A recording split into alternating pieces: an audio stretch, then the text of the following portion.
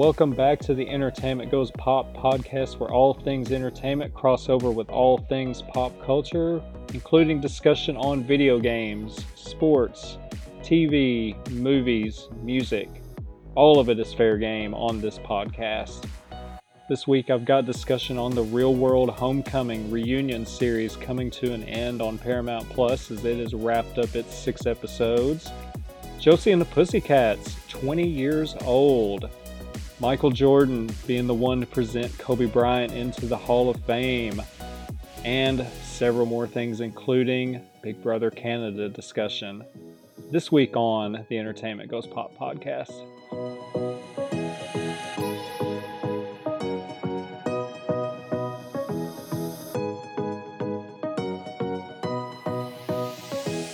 It does finally sound like the Friends reunion has taken place. This was something that was talked about that was going to be available for HBO Max when it launched. You know, the big news early last year, 2020, was that they were going to bring all the Friends cast back together for a reunion special. But the pandemic happened and all plans just got thrown out. Then we started hearing a little buzz a few weeks ago that this thing was going to get going again and that they were getting this thing back together, figuring out how to do it. It was going to be different from how they were originally going to do it, but they had their plans and they were going to do it. According to the official Friends Instagram account, they posted that the taping has happened. They put a little teaser with a picture up there. So it looks like the taping has happened. This was on April 11th when they posted that story. So we don't have any date for it yet. It will be on HBO Max, of course. This is not going to be a reunion in character. Don't be expecting like a Friends episode or something like that. From everything that's come out, this is going to be a deal where it's going to be like a setting to where they just sit around together and they're talking about the show, talking about the legacy, the moments, things like that. It's going to be a reunion style with the cast back together talking about the show. So don't go in expecting this to be everybody in character and this is what has happened in 20 years, well, almost 20 years since the show ended. So don't go in there looking at it like that. This is going to be getting the cast back together and talking about the show and things like that. So we don't have a date yet on when it's going to launch, but this is very cool. This is something we can really look forward to. I'm a huge Friends fan, so I'm really pumped for this. So we'll just wait for more news to come out. There hadn't been a lot of news about it. It's kind of been kept hush hush on a lot of the details. So the only thing we know, April 11th, the Friends Instagram account put up a graphic of the Friends reunion and said basically, hey, it's happened. So now we just wait for a launch date to when we can check this out because I'm pretty pumped to see all of them back together. It's going to be a lot of fun.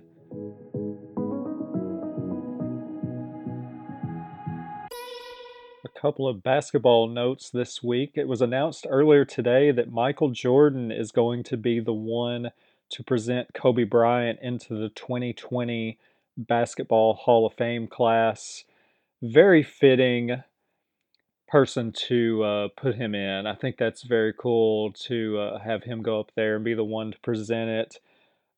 Kobe would be beyond thrilled to have Michael be the one to present him into the Hall of Fame. That's something that would mean so much to him. Michael Jordan was who he looked up to, who he just designed his game on, and studied him.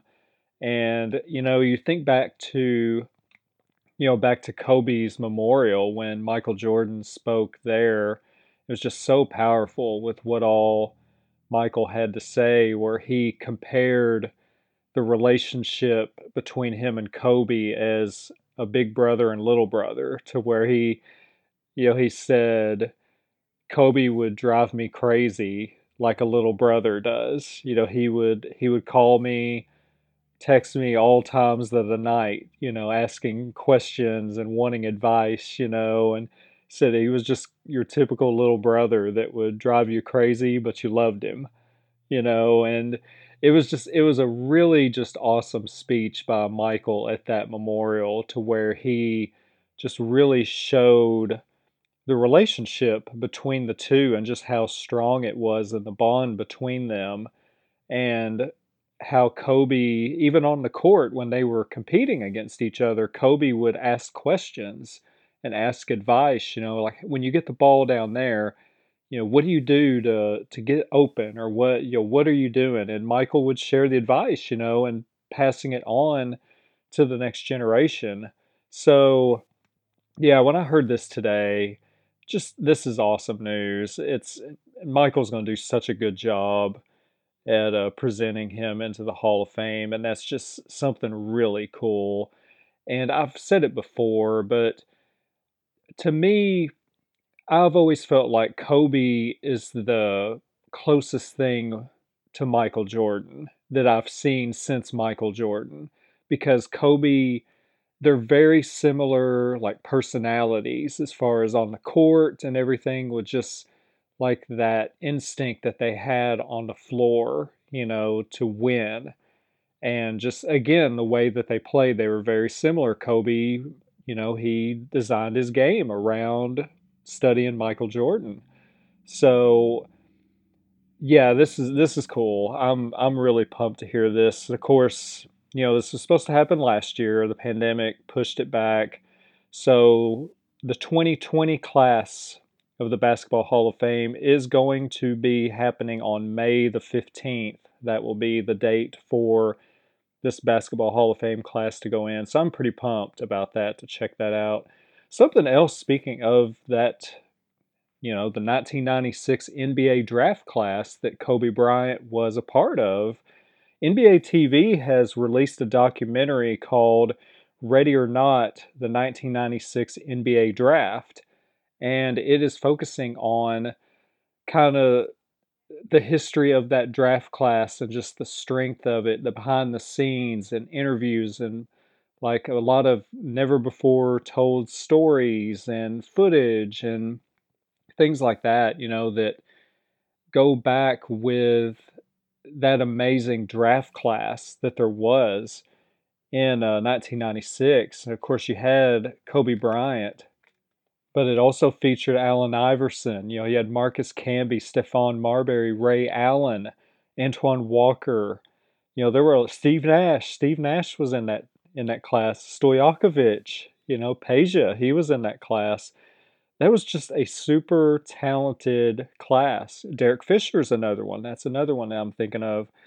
That was just a super talented class and one of the biggest NBA draft classes of all time. They originally did another documentary on the 1984 NBA draft class, which is just insane too, with Michael Jordan, Hakeem Olajuwon, Charles Barkley, Stockton.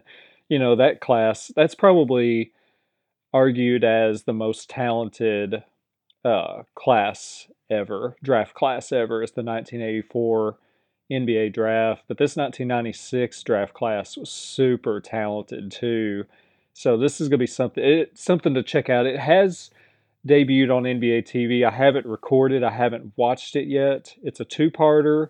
So, go looking on NBA TV, dive into the schedule, look around, try to find when it's going to air because I think this is going to be a really cool documentary. I've seen a little bit, I've heard some stories about it here and there, so definitely something I'm really looking forward to there.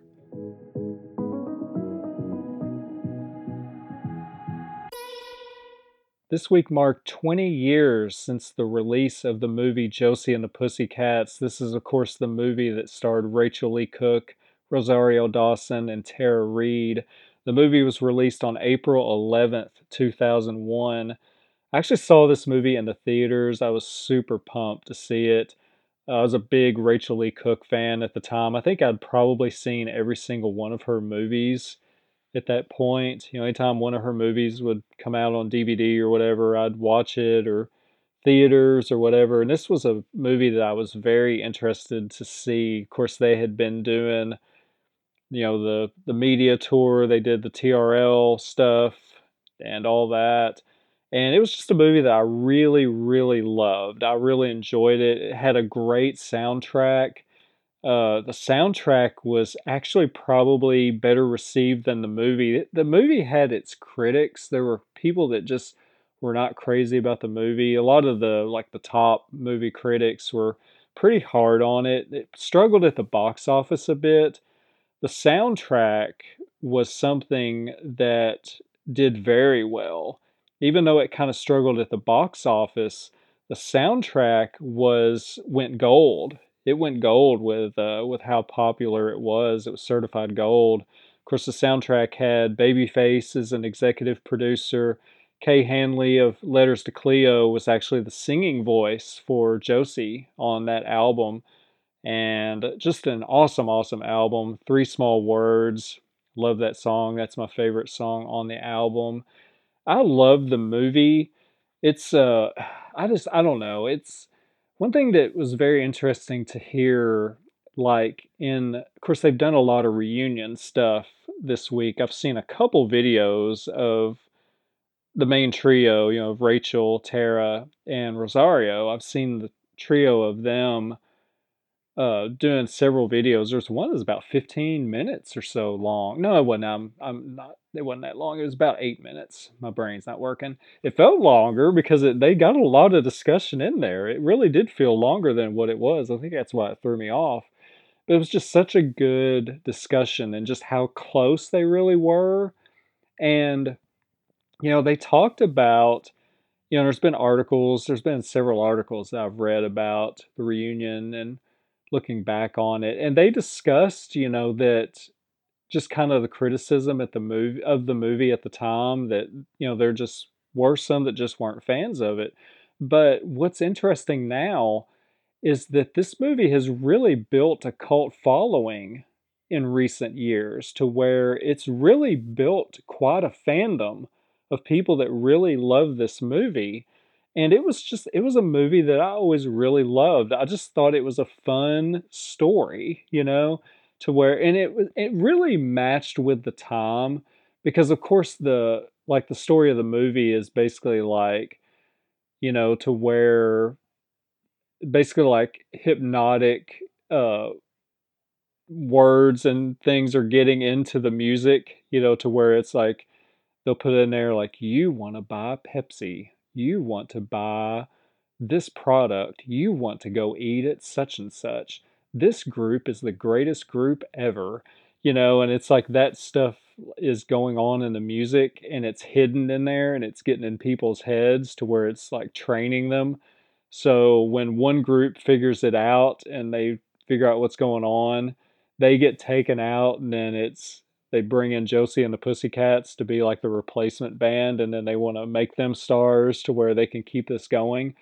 But I thought it was I thought it was fitting for the time, because in that TRL era, that was such like the fandom of anything in that era, especially in music, was just off the charts, to where fans had who they liked. It was like, we like NSYNC, we like Backstreet Boys, we like Britney Spears, we like Christina Aguilera, we like Blink 182, we like Kid Rock, we like, it's like every group had their fan base, and they were passionate, and they would fight hard, whether it was voting, supporting, showing up, or like, and kind of with what is going on in this movie, like you see, of course they've got, the hidden message and everything, but it's like you've got just like their fan base is going hard at anything,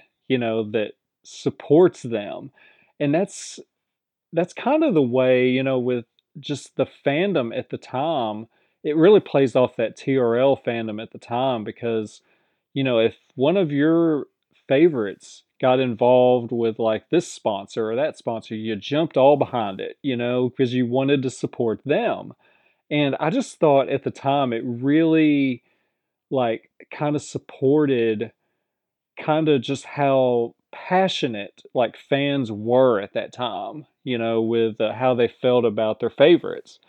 And I think it was really a perfect thing for it to fit into with that TRL era because it was just a crazy time. And of course, I was involved with it too. I love TRL and was a fan of many of those performers at that time and passionate about them, But I really enjoyed this movie. It was just a lot of fun. It was just a fun story. I thought the cast was really good. Of course, the music again, that was really strong. One thing that, if this is something you're interested in, Mondo, back in 2017, they actually re-released the soundtrack on vinyl.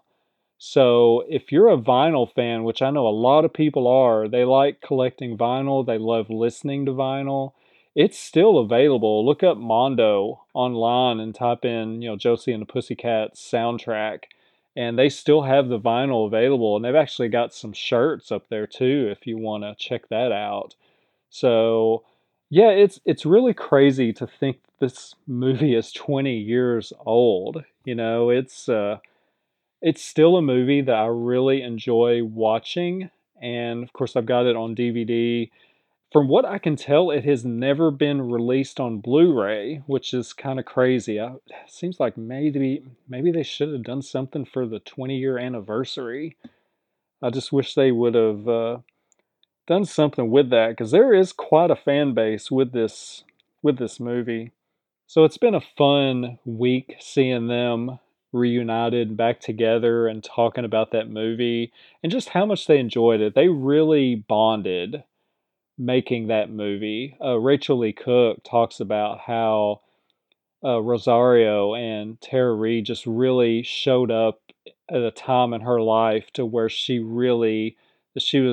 talked about, I think it was the ET interview, that she talked like she was just dealing with a lot of loneliness at the time, and that Rosario and Tara just really showed up at a time where she really needed them. She needed those friends in her life that she made and got close with the making of this movie, and just what that meant to her at the time, and that they've still stayed friends all these years later.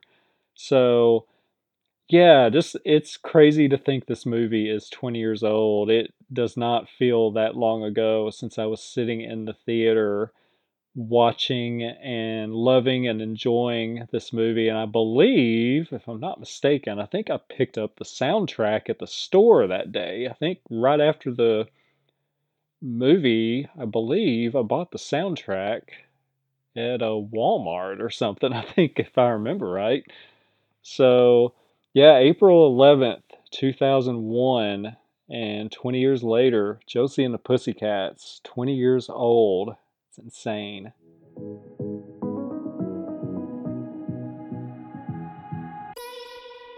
The Real World Homecoming series has wrapped up that was airing on Paramount Plus.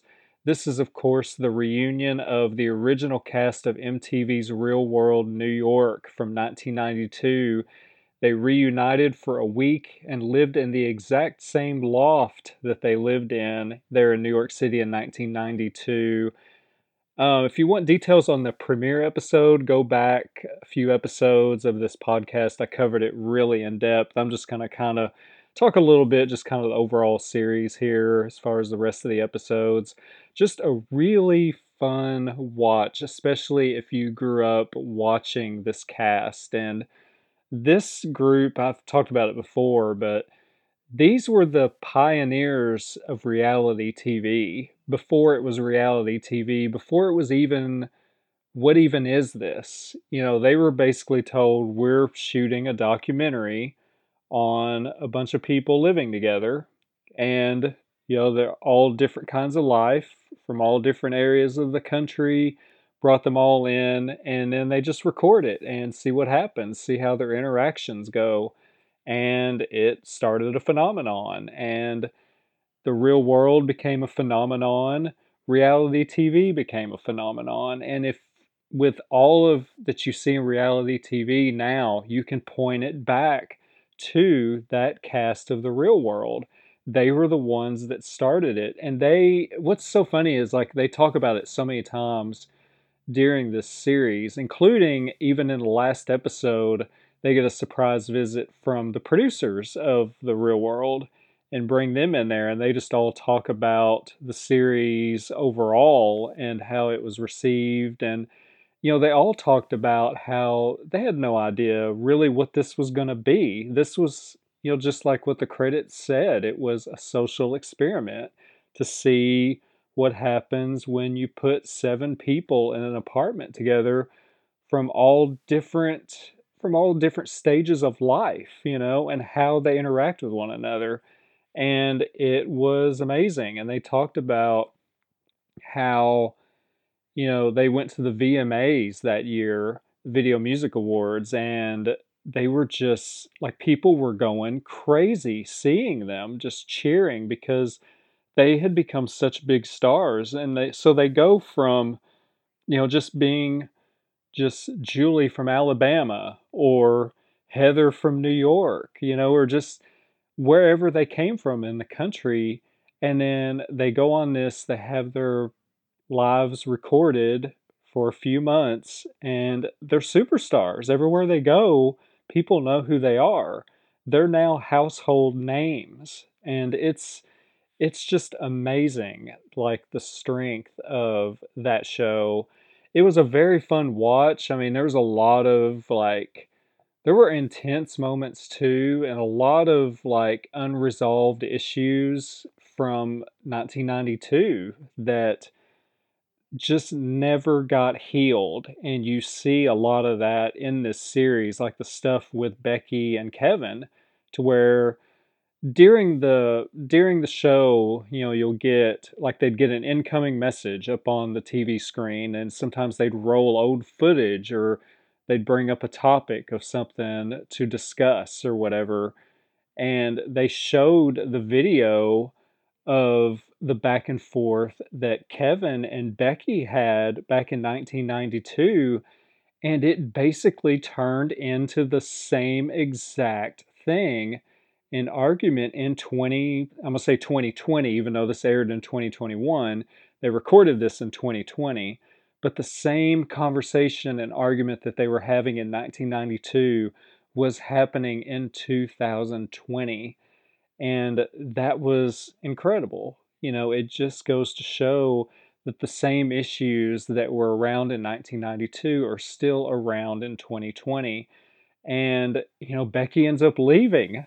She ends up leaving the apartment, leaving the loft, and just she's like, "All right, that's it. I'm done. I'm not doing this anymore." And you could just see just so many things with this cast, that things that just did not heal, that there were still such open wounds, you know, 20, 28 years later, 20, 29 years later, 29 years later.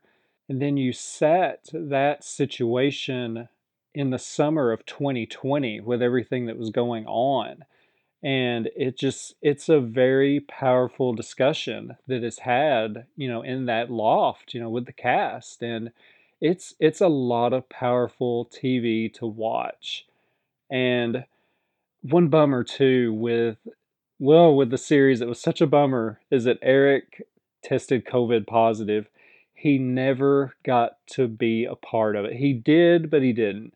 They would always bring him in. He was in a hotel from, down the street there in New York City, that had him isolated in a hotel, and he would pop up on the screen where he could interact and talk with them. And just every so often, they have a scheduled time when he'd pop up, and every day they'd test him. And I kept thinking by the end, he's gonna make an appearance. He's finally gonna test negative, and he's finally gonna be able to be in here. And he never did. And it was just such a sad thing that even though they were all together, I wanted him in that loft with the rest of them so badly.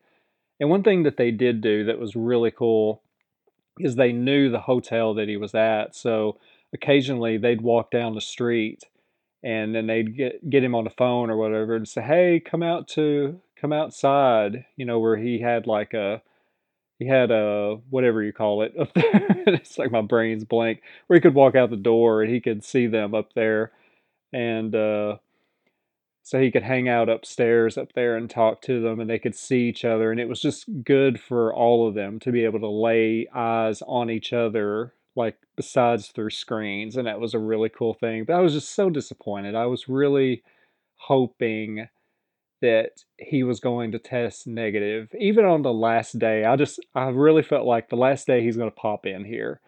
And they even kind of teased it a little bit in the last episode to where Eric was on the TV and the doorbell rings and they're like, "Who in the world's that?" And they're like, "Eric, if that's you."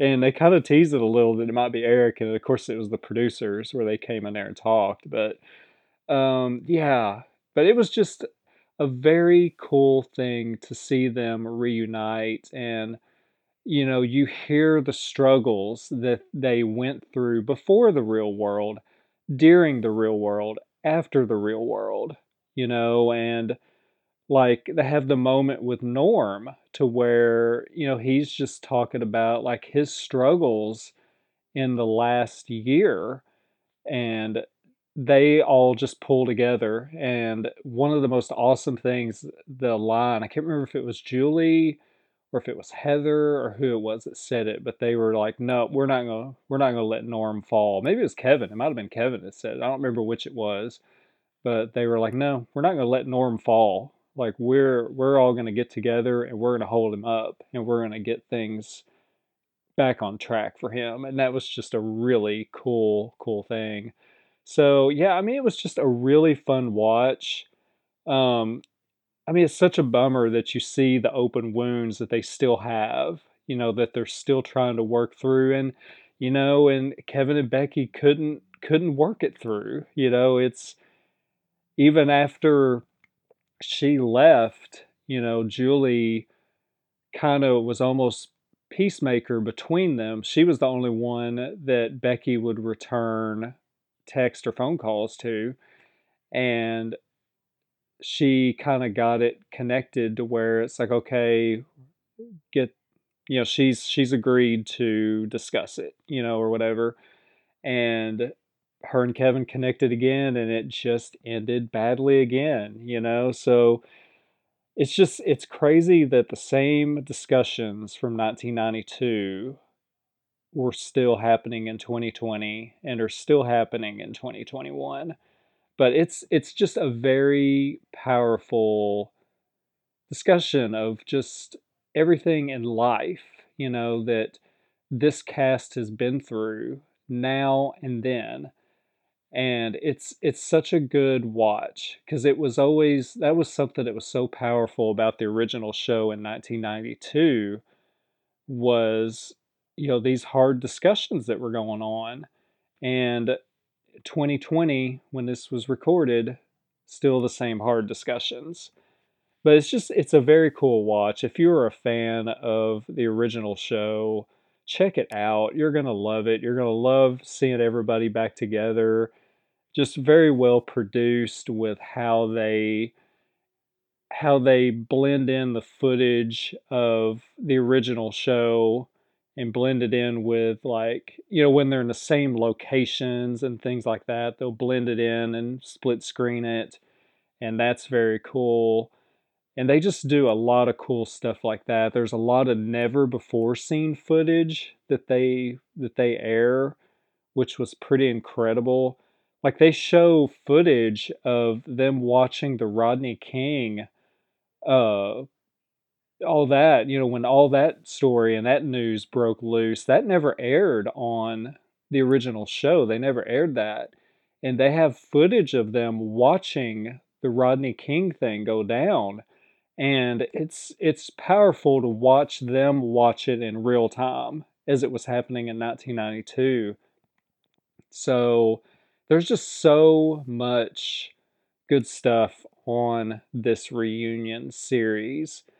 And like I said, if you enjoyed and just loved the series as much as I did back in the day, and just that group. I remember how sad I was when it ended. And this time when you're watching them all leave again, it's like, man, I'm watching them leave one more time, you know?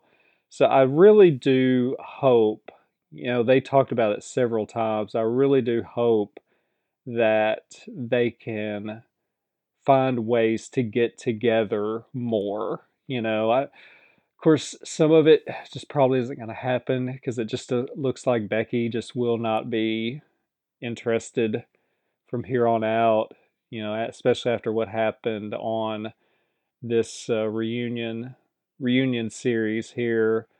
But then hopefully next time, please get Eric. Poor Eric. I felt so bad for him with it was hard on him, being stuck there in that hotel and watching them on the screens. And like the one episode, the last episode when the producers came in, it was just eating him up because he wanted to hug them so bad, and he's like, all I could do is hug you through the TV, and so yeah, I mean, that show had such a face on what reality TV was going to be. I clearly remember me and my friends in summer of 92 sitting around watching that show. We were all piled in my room and we were watching The Real World. Like we had never watched it before. I don't think I hadn't seen it until that night. And some of my friends that were in there with me had seen, I think maybe I had seen clips of it. I hadn't really watched it.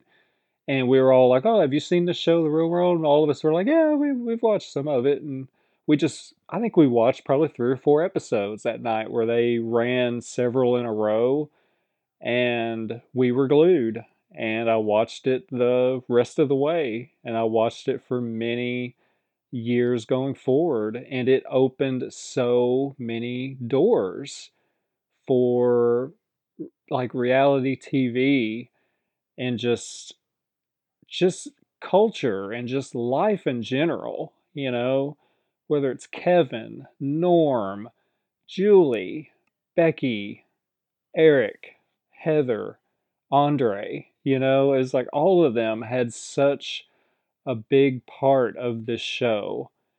And it was just very cool to see all of them back. I just really, really enjoyed it. So let's get to the week that was Big Brother Canada. I'm not going to go over real long on this. It's pretty straightforward on the week as it was. So we had Jedson winning HOH last week, so that means the trio, the triangle, still in power. So during the HOH competition, this was one of those competitions to where you're also trying to win, but you can also sabotage another player if you want to. Tara was the target of those attacks, and she was quite annoyed with it, obviously, and very vocal. And she was just calling out everybody, where it's just like, all right, well, you better watch them because they're going to win this game, and blah, blah, blah. And she ends up getting in an argument with Kiefer, who's actually her ally, and Kiefer's actually the host of the competition. And Kiefer, that's what's so funny, is Kiefer's arguing back at Tara. It's like he's the host, and this is somebody that he is in alliance with Tina and Tara, and they're having words here, and it was just very bizarre. So Jedson wins HOH. Tara knows she's in trouble. Tina knows she's in trouble. Kiefer thinks he's rock solid. He's in the alliance with them, with the Sunsetters Alliance, and he thinks he's good. And one thing Tara does, she goes and talks to Beth, kind of trying to get in her head about her position in the game with the boys. And because that's something that constantly is kind of eating at Beth, to where she keeps kind of doing game moves for the boys, for Ty and Jed. She's doing these game moves for them. She, a lot of times, is not doing what's best for her game. The things that she goes along with is good for them, not good for her.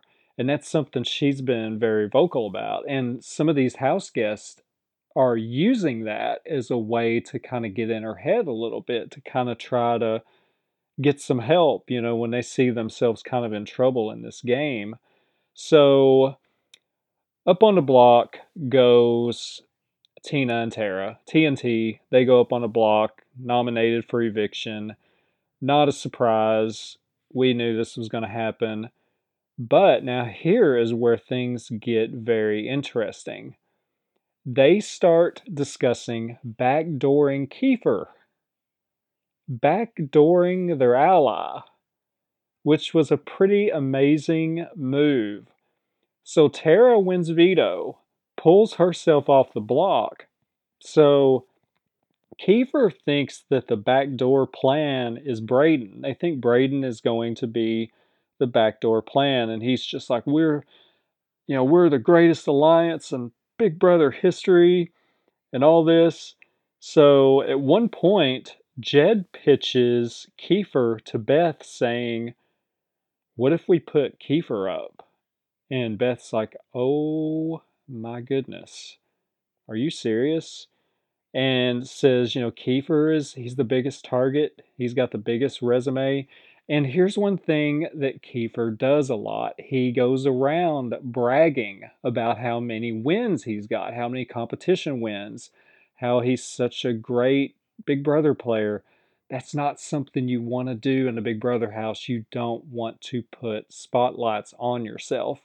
And at one point, Tina tells him that, where they're discussing, who do you think is going to be the replacement nominee? And Kiefer's like, well, I think it's going to be Braden. And Tina kind of alludes to, what if it could be you? And she basically tells Kiefer, hey, you need to really lay low on your bragging on yourself about your competition wins. She's just like, just trust me. It's putting a spotlight on you. You really need to downplay that and chill out on that stuff because it's making you look like a bigger target. So that ends up kind of opening up what ends up happening here. Because Kiefer tells Tina, he says, "Oh, I'm not worried about this." And Tina's like, "Well, don't say I didn't warn you."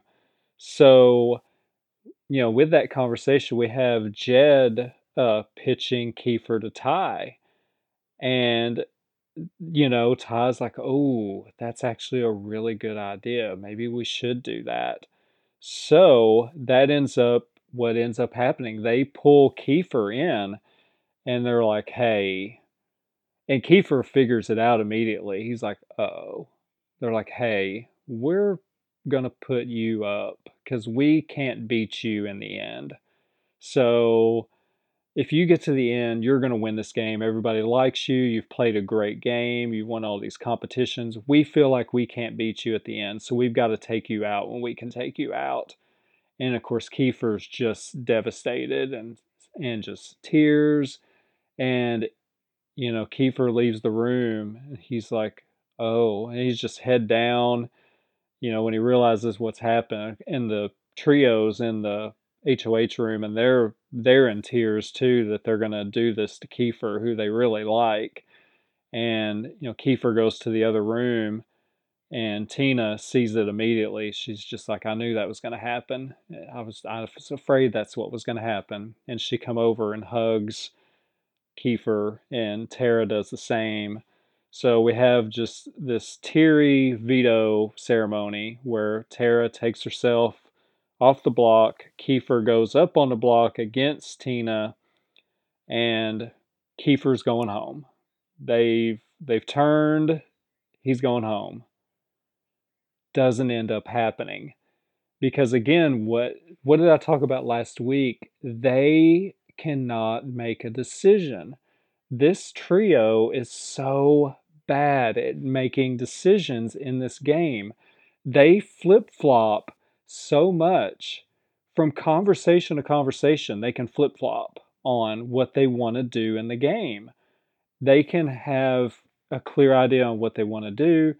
Somebody comes in, talks, makes points, and they're like, that's actually a really good idea. Maybe we need to rethink this. Okay, well, let's do this instead. And then the next person comes in, it's really good points too. Okay, maybe we need to let's go back to the original plan. So they end up, so Ty and Jed, they want to keep Kiefer because they've got a good relationship with Kiefer. Beth, on the other hand, again, this is not the best for her game. She doesn't really have that bond with Kiefer that the boys do. So Ty and Jed decide we think we're going to keep Kiefer, and they actually go and tell Kiefer, "Yeah, we're going to keep you." And Kiefer's like, "Oh my goodness, this is awesome! This is amazing! I'm the best Big Brother player ever! I pulled myself off the target list, and all these things." And so Jed goes back to Beth and tells her, "Hey, we told Kiefer we're gonna keep him," and Beth is like, "You did what? Like that's not cool. Like it's one thing if you're gonna tell him to keep him, but you two just went and told him you're gonna keep him. I didn't get to be a part of that. Like I have no that just made me look bad to where you guys have the leverage of, hey, we just did this. I didn't have a part of that. So him coming off the block and being saved had nothing to do with me, basically." And Jed's like, "Well, you're part of this group." She's like, "Yeah, but I wasn't in the conversation." And it ends up in a big kind of semi blow up. I'd say pretty big blow up between the trio. But it ends up Kiefer ends up staying, you know. Kiefer ends up being the one to stay, and Tina is voted out on a 3-1 vote, with the votes being for Tina to be evicted was Braden, Ty, and Beth, and the only vote to evict Kiefer was, of course, Tara, which is Tina's Tina's number one there, TNT. So that's a big thing. Well, for one, here's something I want to discuss right here. That's a really bad move. It's like, and I don't know how this works out for them, but you don't turn on your alliance. If you're going to take a shot at somebody in your alliance and knock them out and put them all the way to where it's just like, yeah, you're done, you're going home. And then you're like, oh, hey, just kidding, we're going to actually keep you now. We've changed our mind, we're going to keep you. Because how would you feel if you've got an alliance in the house and somebody that you thought you were close to, they turn on you, they are sending you out, and then they're like, "Oh, we changed our mind. We're going to keep you. We really love you. You're with us. You're loyal to us. We're going to keep you." Would you have much trust in that alliance going forward? So that's my thing. It's like if you decide you're going to take that shot, you've got to take that shot. You can't take the shot and then walk it back. This is the same thing they were trying to do with Victoria last week. They were trying to do the same thing with her to where they fired the shot and blindsided Victoria and put her on the block. And then they like did their wishy-washy where they flipped back and forth on whether they were going to keep her. And it's like if you keep Victoria, Victoria's always going to have that in her head of, hey, they turned on me and they blindsided me. Will they do it again? They probably will do it again to me. Kiefer's going to have the same thought. It's like, yeah, that's his group, that's his alliance. Of course, he's been, over with TNT as well. He's been over there aligned with them. But Kiefer's always got to have that in his head of, hey, they may take a shot at me again because they already did. They were already had me out of the house and had this whole plan cooked up. So, man, this trio, it's like they are sloppy. They are so sloppy with their moves. It's like they can't commit. This is something that's going to be interesting to follow on how Kiefer plays going forward. So we get to the HOH competition tonight. The thing that we needed to have happen tonight for an entertaining week is we had to have somebody outside of that group of four win that HOH competition. And I say outside of that group of four because I don't know. Braden has been really attached to the trio to where the trio is really getting tired of him. And so I feel like Braden probably would have, done whatever, the trio would have wanted. So we really needed Tara to win this HOH for good TV this week because in Big Brother, you need the power flipping for it to be good. If you never want to have a steamroll is never fun to watch. So we're watching this tonight. We're like, we have to have a Tara win here. Tara pulls out the win, but we get the announcement of the twist coming next week. Arissa announces that it is going to be a fake double eviction. So that means one house guest is going to be evicted, then another house guest is going to be evicted as part of a double eviction, but it's not actually going to be a double eviction. The two that are evicted are going to compete against each other with one of them coming back in the house. So, of course, everybody in the Big Brother community just loses their mind because this could very well end up being Tara makes her play here, takes out one of the trio, evicts them. In the double, one of the other side wins. Well, even Braden too. Probably what will happen, unless something crazy happens this week, is that one of the other group left is going to take the shot at Tara and take her out. So Tara is going to be out there competing against whoever she takes out this week to try to get back in the house. So Tara may make this big move and eliminate part of the trio and kind of break that up, and then she's right out of the house anyway, and then the trio's back in the house completely, back to normal and okay, which is really the scenario for us as fans of this being interesting. We don't want to see that. Like we need the trio broke up. We don't want to steamroll. So that is frustrating because it seemed like everybody went from really high to like, yes, Tara won. This is going to be fun. We're going to see something happen here. The trio's losing power. One of them's going to go home, and then it's like, oh, but now they may just come right back in the house and they're fully at power again. So I don't know. This is going to be something to keep an eye on. This fake double eviction may have happened at a really bad time here.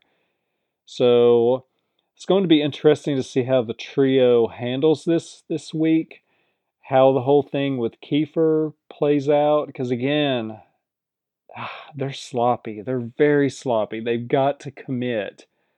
When they've got a plan in place, they've got to commit to it because they talk each other out of everything. And yeah, so I don't know. We'll see how this all plays out, but we've got the fake double eviction next week. So we'll see how that all works out. That is it for this week's podcast. Thank you so much for listening. Take care. God bless. Have a great week.